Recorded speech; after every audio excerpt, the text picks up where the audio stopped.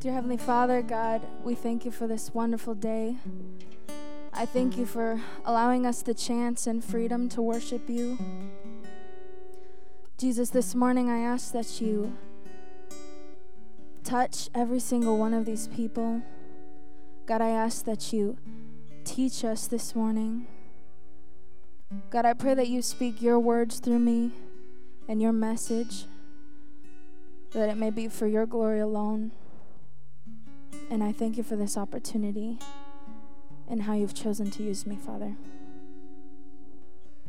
I thank you for these people who I get to call my family. We pray all of these things in your name. Amen. Amen. Good morning, church family. It's good to see some familiar faces here this morning. If you haven't been here before, welcome to TAF. I am so grateful that you are here visiting or returning this morning. So thank you. Thank you, Autumn. I appreciate that. If you do not know me, my name is Madison Argueta. A little bit about myself. I was born and raised in Washington State, whole other side of the world, right?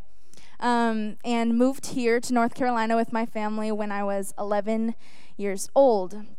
Now, my first time to TAF, to this wonderful church, was back in 2016. And I remember my family and us, we started to serve in the youth department, which as a youth, I think I was 13, maybe 14 years old.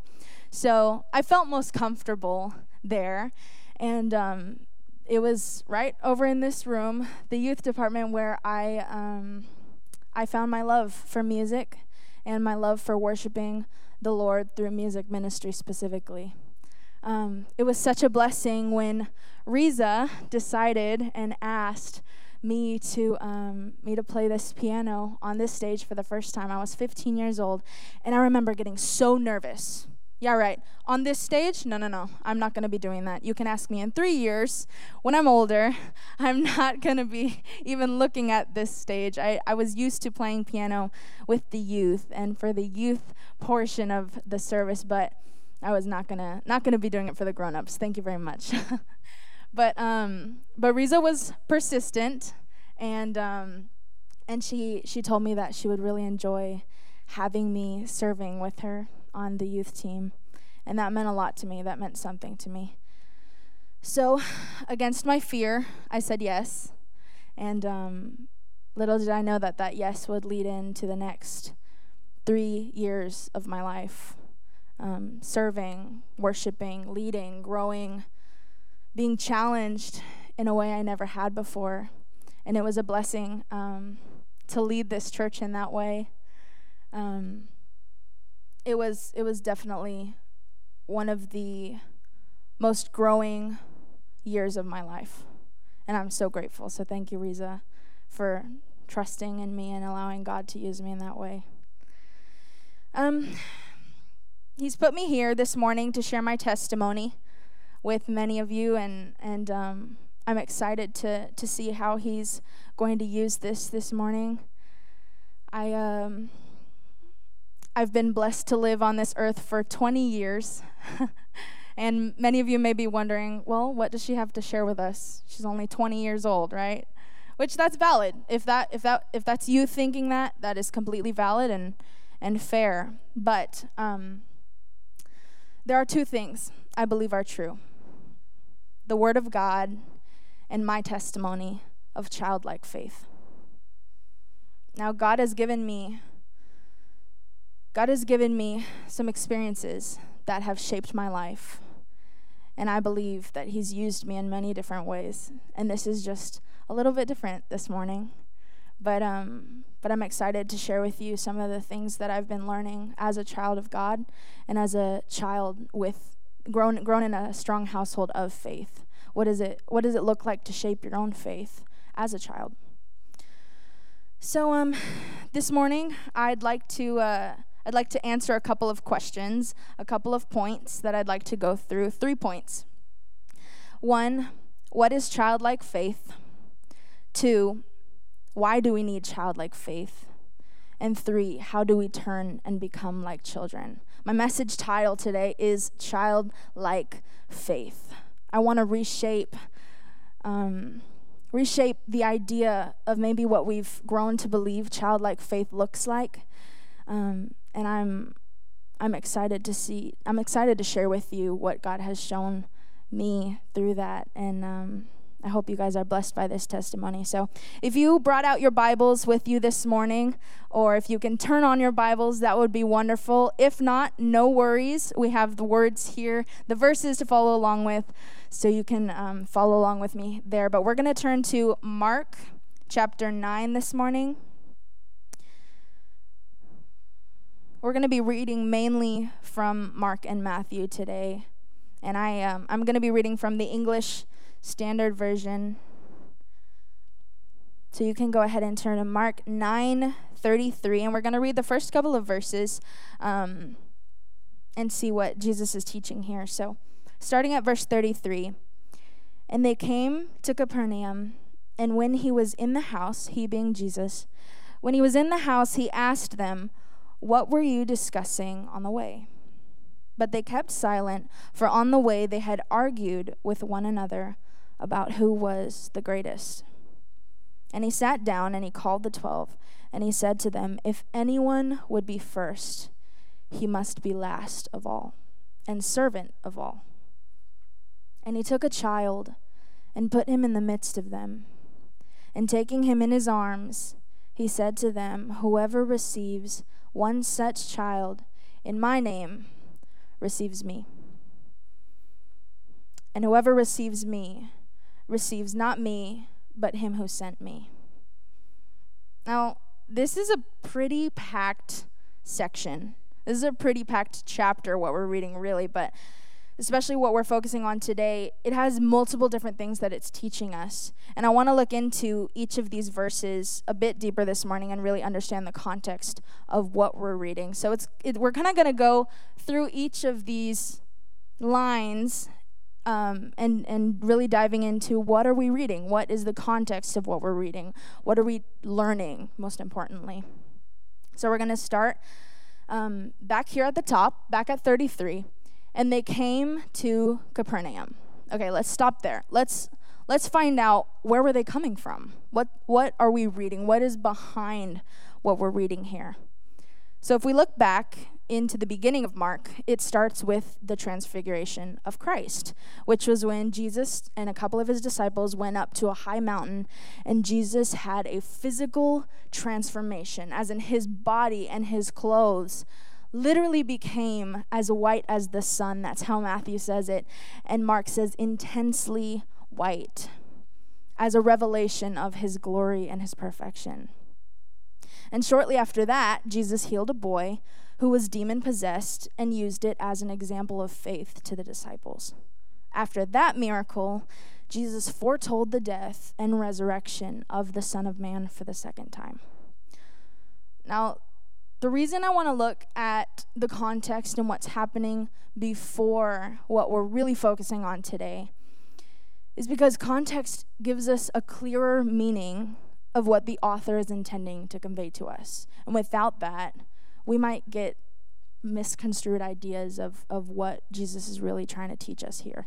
So the events that happened prior to this specific who is the greatest passage were the transfiguration, Jesus healing and performing a miracle, and Jesus, again, foretelling his resurrection, meaning Jesus is showing his perfect power, his strong faith, and true humility. That's what I took from this passage. Let's go back to the top. And he came to Capernaum, and when he was in the house, he asked them, "What were you discussing on the way?" Notice two things. One, it says when he was in the house, meaning Jesus chose to instruct and teach his disciples in the privacy of a home. And two, he asked them, "What were you discussing on the way?" Now we all know Jesus knows all things. you don't have to ask him as though he does not know. But he's asking the disciples a question for their sake. But they kept silent, for on the way they had argued with one another about who was the greatest. The disciples were arguing about who was the best, who would reign highest in the kingdom of God, under Christ, of course. They're looking at greatness from an outlook of status and power.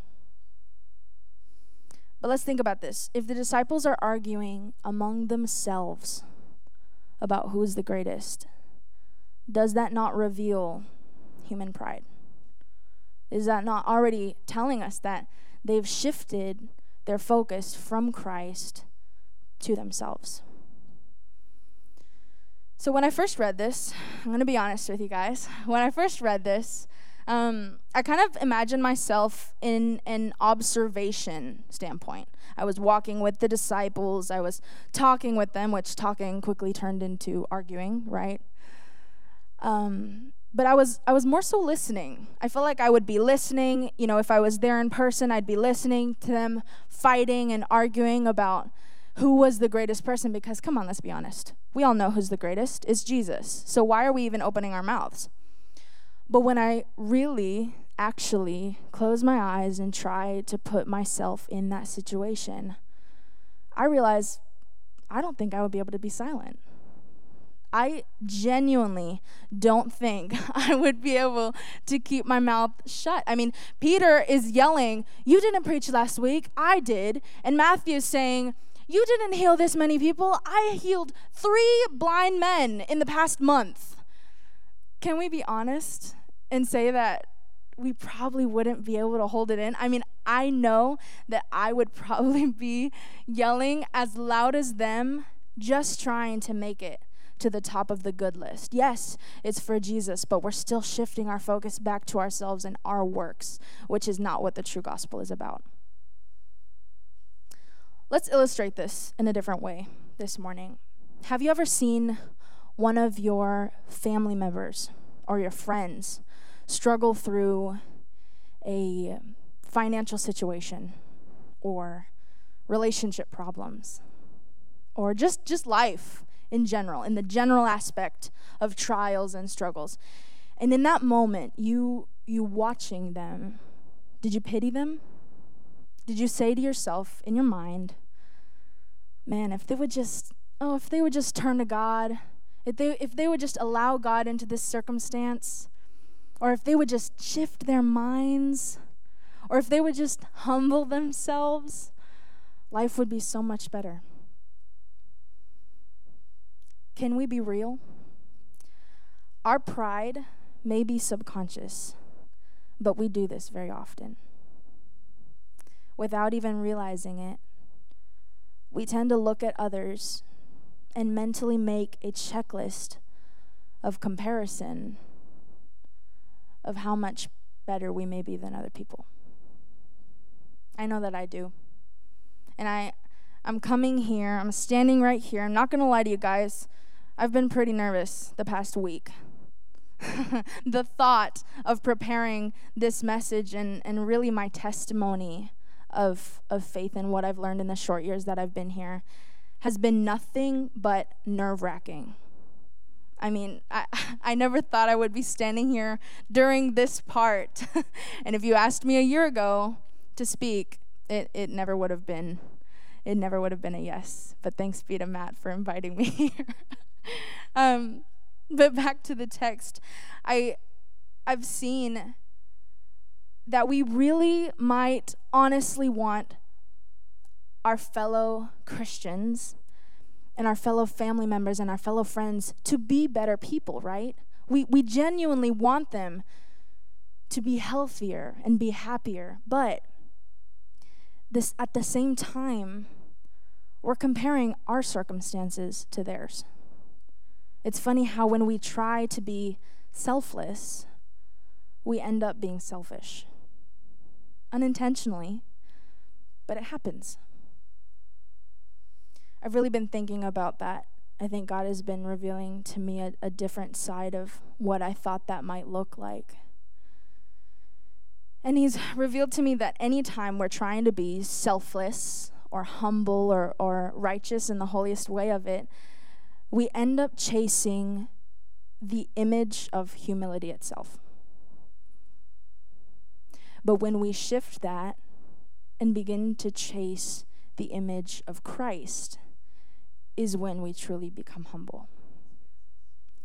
So let's come back to the text. We're going to go back to verse 2.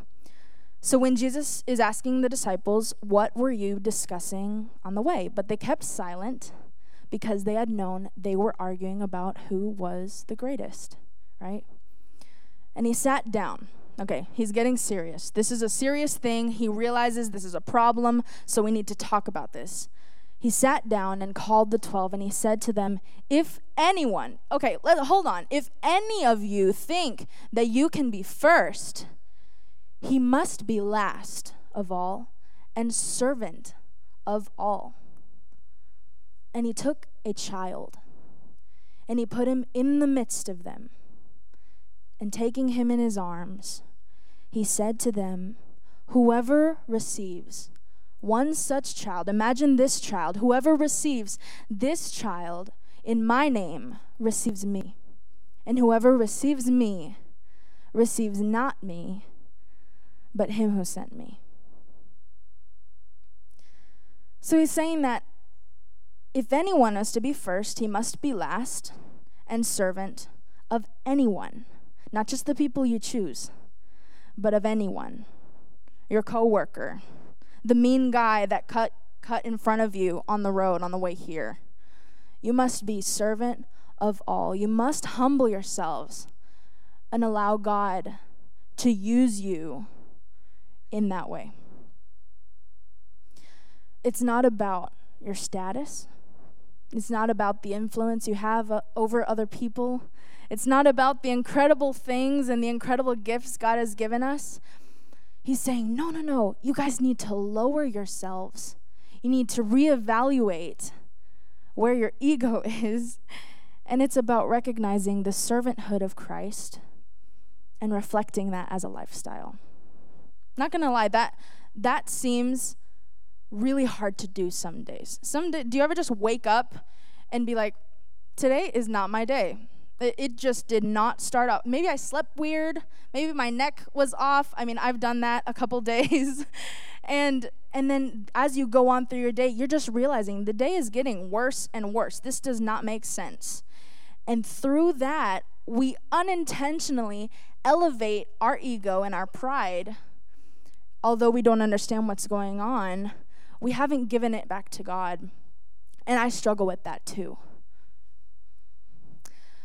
But let's ask question 1. What is childlike faith? Let's identify that. What does that mean?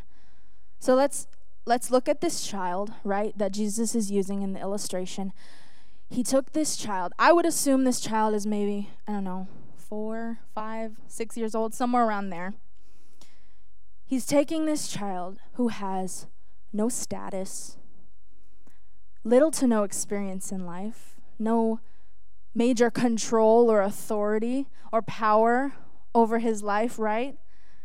No great financial stability or incredible wisdom to share. He's probably the weakest person in the room, physically speaking. Not probably, he is the weakest person in the room. But one thing that matters is that he trusts in the one person who can make up for everything he is lacking, his Father. So this is a picture of my family. If you guys don't know us very well, this is the latest picture of my brother's graduation. Great job, Brennan, by the way. Okay. On the left, my father, Edwin. On the right, my mom, Janelle, Brandon, the graduate, and me on top. Now, as I had said a little bit earlier, I was born and raised in Washington State, And just before we really get into it, all of the stereotypes you think, okay, Washington, rainy, cold, doesn't sound like someplace I want to be, that's probably correct. That's really how it is. When I was about 5 years old, we moved to a suburb in Washington called Mill Creek, which is about 45 minutes north of Seattle. And we lived there for a couple years. It was a pretty nice neighborhood. I believed it was the best neighborhood probably in the whole world. All of my friends could tell me that their house and their neighborhood was nicer, but I would not believe you. My house was the best. And the reason was that we had 2 playgrounds and a whole entire soccer field. Now, for a 5-year-old, this is a pretty big deal because we have a lot of places to go play. I mean, the house is cool and everything, but getting outside was really my favorite thing to do. So one of our traditions was to go outside as soon as Dad came home and be ready to go play soccer. And my dad would pull some pretty long work hours. Now, if any of you know my father, he is one of the hardest working people, and go, no stopping. If you've ever met him, you know that without even having to say anything. But he would pull some long hours working as a mortgage broker at the time. But anyways, when he would come home, Brandon and I would get so excited because Dad was finally home and we can go play soccer with who I thought was a professional soccer player. I mean, Dad can run as fast, or come on, let's be real, faster than anybody, and I believed that. So Brandon would have been 3, I think, and I would have been 5 or 6, something like that. And as soon as Dad came home, we were ready to go. Tennis shoes on, let's go. I have the ball, do not worry about it, let's go. It's a half a mile away. We need to start walking now before the sun goes down. So probably 30 minutes every time into our games, and I'm not lying, every single time, Brandon, my brother, this one, the little one, would throw himself on the ground the second I got 2 feet in front of him with the ball. And he would just start crying and crying, no fair, sister. That's all he could say, right? His only 3 words. But he would be crying and he lost it. He lost it. And I, in my prideful mindset, right, kept running. I was like, goodbye, so sorry for you, but this is a game for the professionals now. Dad is here. I do not need you anymore. So I would keep running, but my father, God bless my father, would pick up Brandon and keep running with me. I could never get over the fact that my dad could still beat me with Brandon in his arms. Mentally, if you carry on more weight, he's less likely to beat you. And I mean, many of you probably have seen a 5-year-old run. They run fairly fast. They're not the fastest, but I mean, I just ran with a 5-year-old, and it was a little hard for me to keep up. I have a lot of cousins, and I can't run next to any of them anymore because, I don't know, maybe I'm just not athletic like I used to be. But anyways, I was absolutely in awe of the fact that that my dad could pick up Brandon and run and continue to run that fast. I never got frustrated with it, but I was just shocked. I was like, wow, okay, Dad really is a professional soccer player. He really is the strongest person I've ever known. I really do continue to see my dad as the strongest, fastest, smartest person. But do you ever think about the fact that when we're children, when we're kids, we look at our parents, or maybe an older role model, as superheroes? Mom, Dad, they can do anything. They can beat up anybody.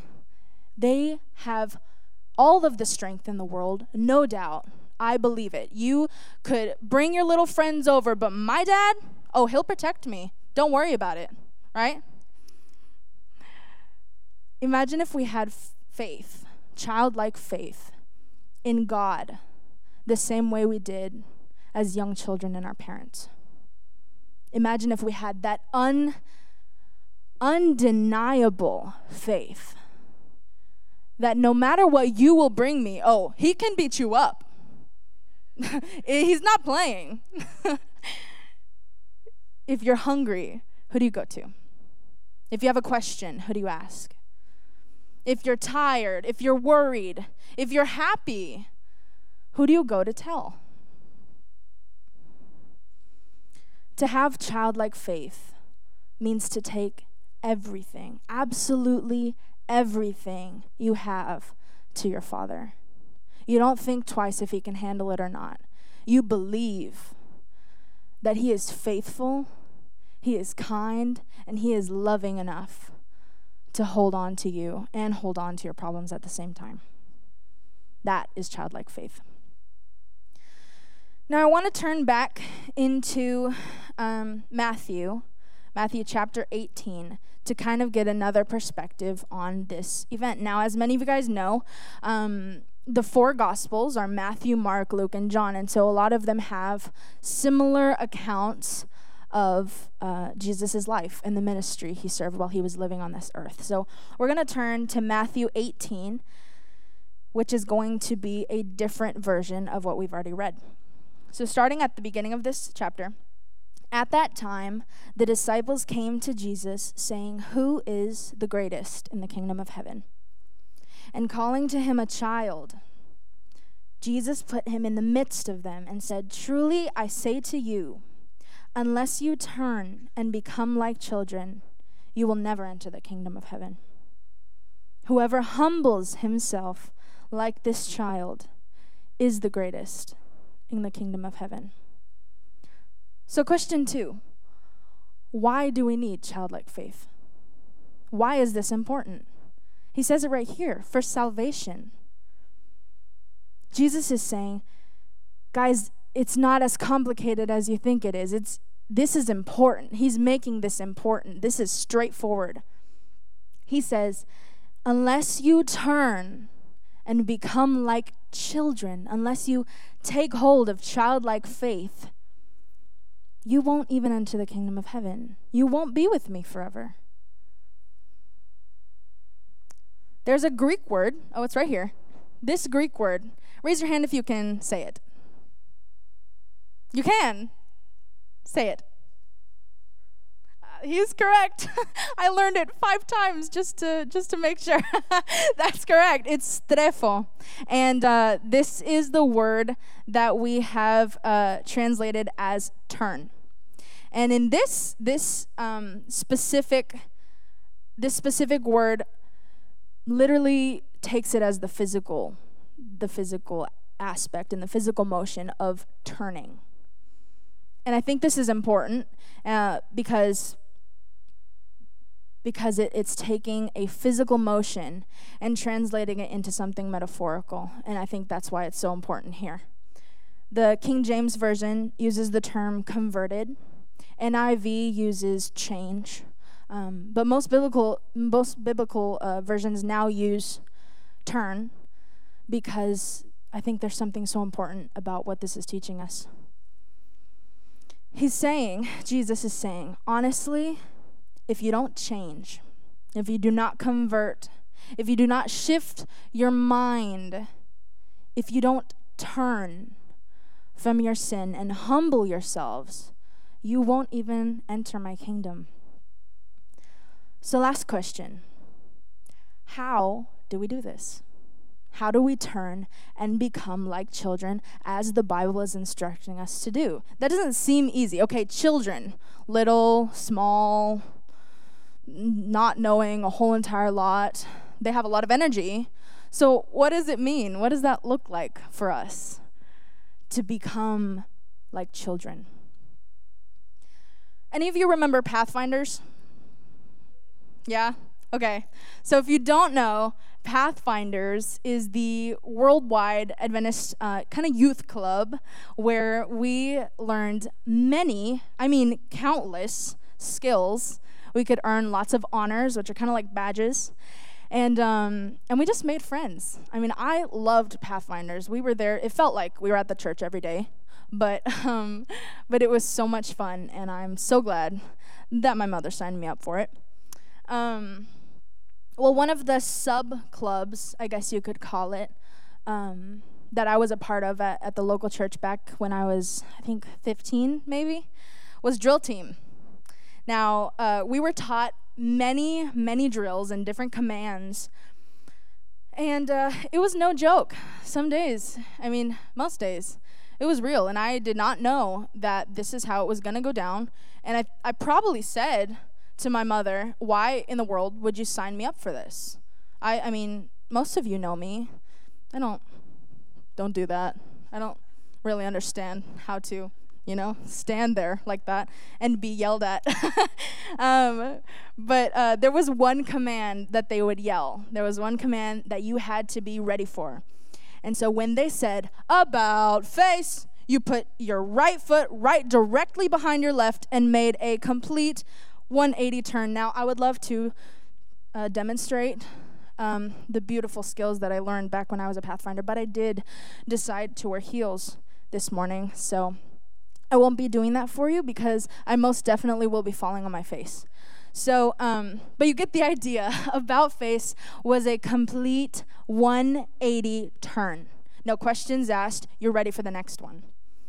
I kind of like to relate this to the illustration of what Jesus is saying. He is kind of yelling about face. The gospel is about face. Turn from your sin as quickly as possible. Before you even see it, turn away. Turn completely around and come back to me. Now, to turn from your sin, to turn from distraction, to turn from temptation and become like children again, that's really what the point of what he's saying is. He's not saying become immature. No, he's saying become pure. He's not telling you to forget how to speak. He's not telling you to forget your words. He's telling you to remember who's in control. We need to refocus our priorities. Because I hate to break it to you, but we are not in this world for ourselves. We're not here to please ourselves. We're not here to glorify ourselves. We were created by God to serve him, to live for him. If he sent his only son, his perfect and holy son, down to this earth, who humbled himself, brought down his pride, he glorified himself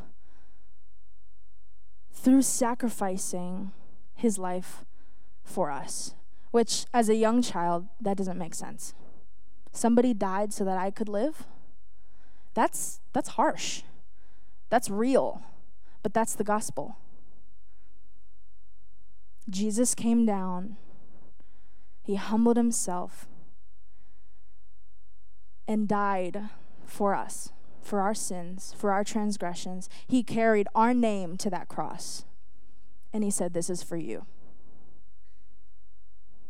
Praise Jesus, because he did that for us.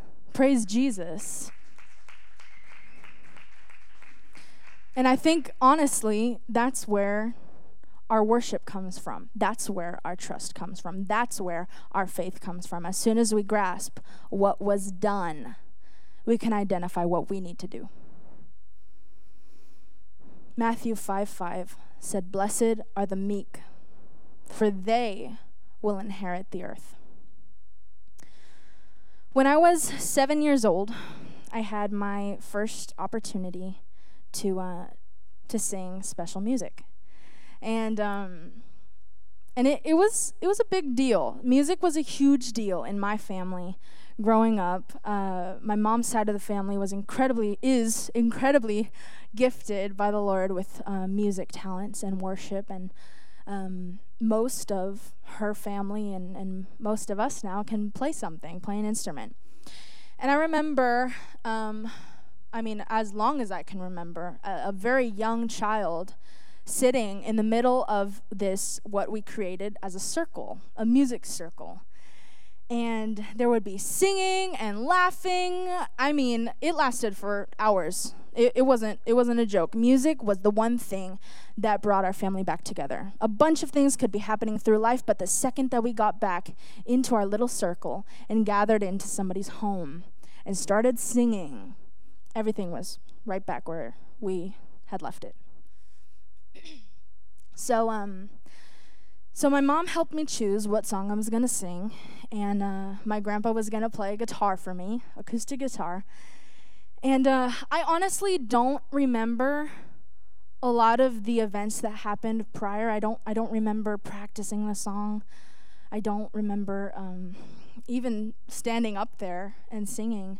But I do remember one thing very vividly. I wasn't afraid. I truly, genuinely believed the words that I was singing. I had no doubt in my mind that there was a Father in heaven, different from my dad here, who loved me, watched me, and protected me. He was with me, and I could feel him. You couldn't convince me otherwise. I could feel Jesus. I knew he was with me. Now, as a child, to have that kind of a faith, I think is rare. But that's what makes it different, because you notice that it's challenging to believe in something that maybe other people don't. Thank God for my family who was strong in the Lord and raised me up in the right way. I'm so grateful for the family I was born into. But it wasn't easy being a Christian.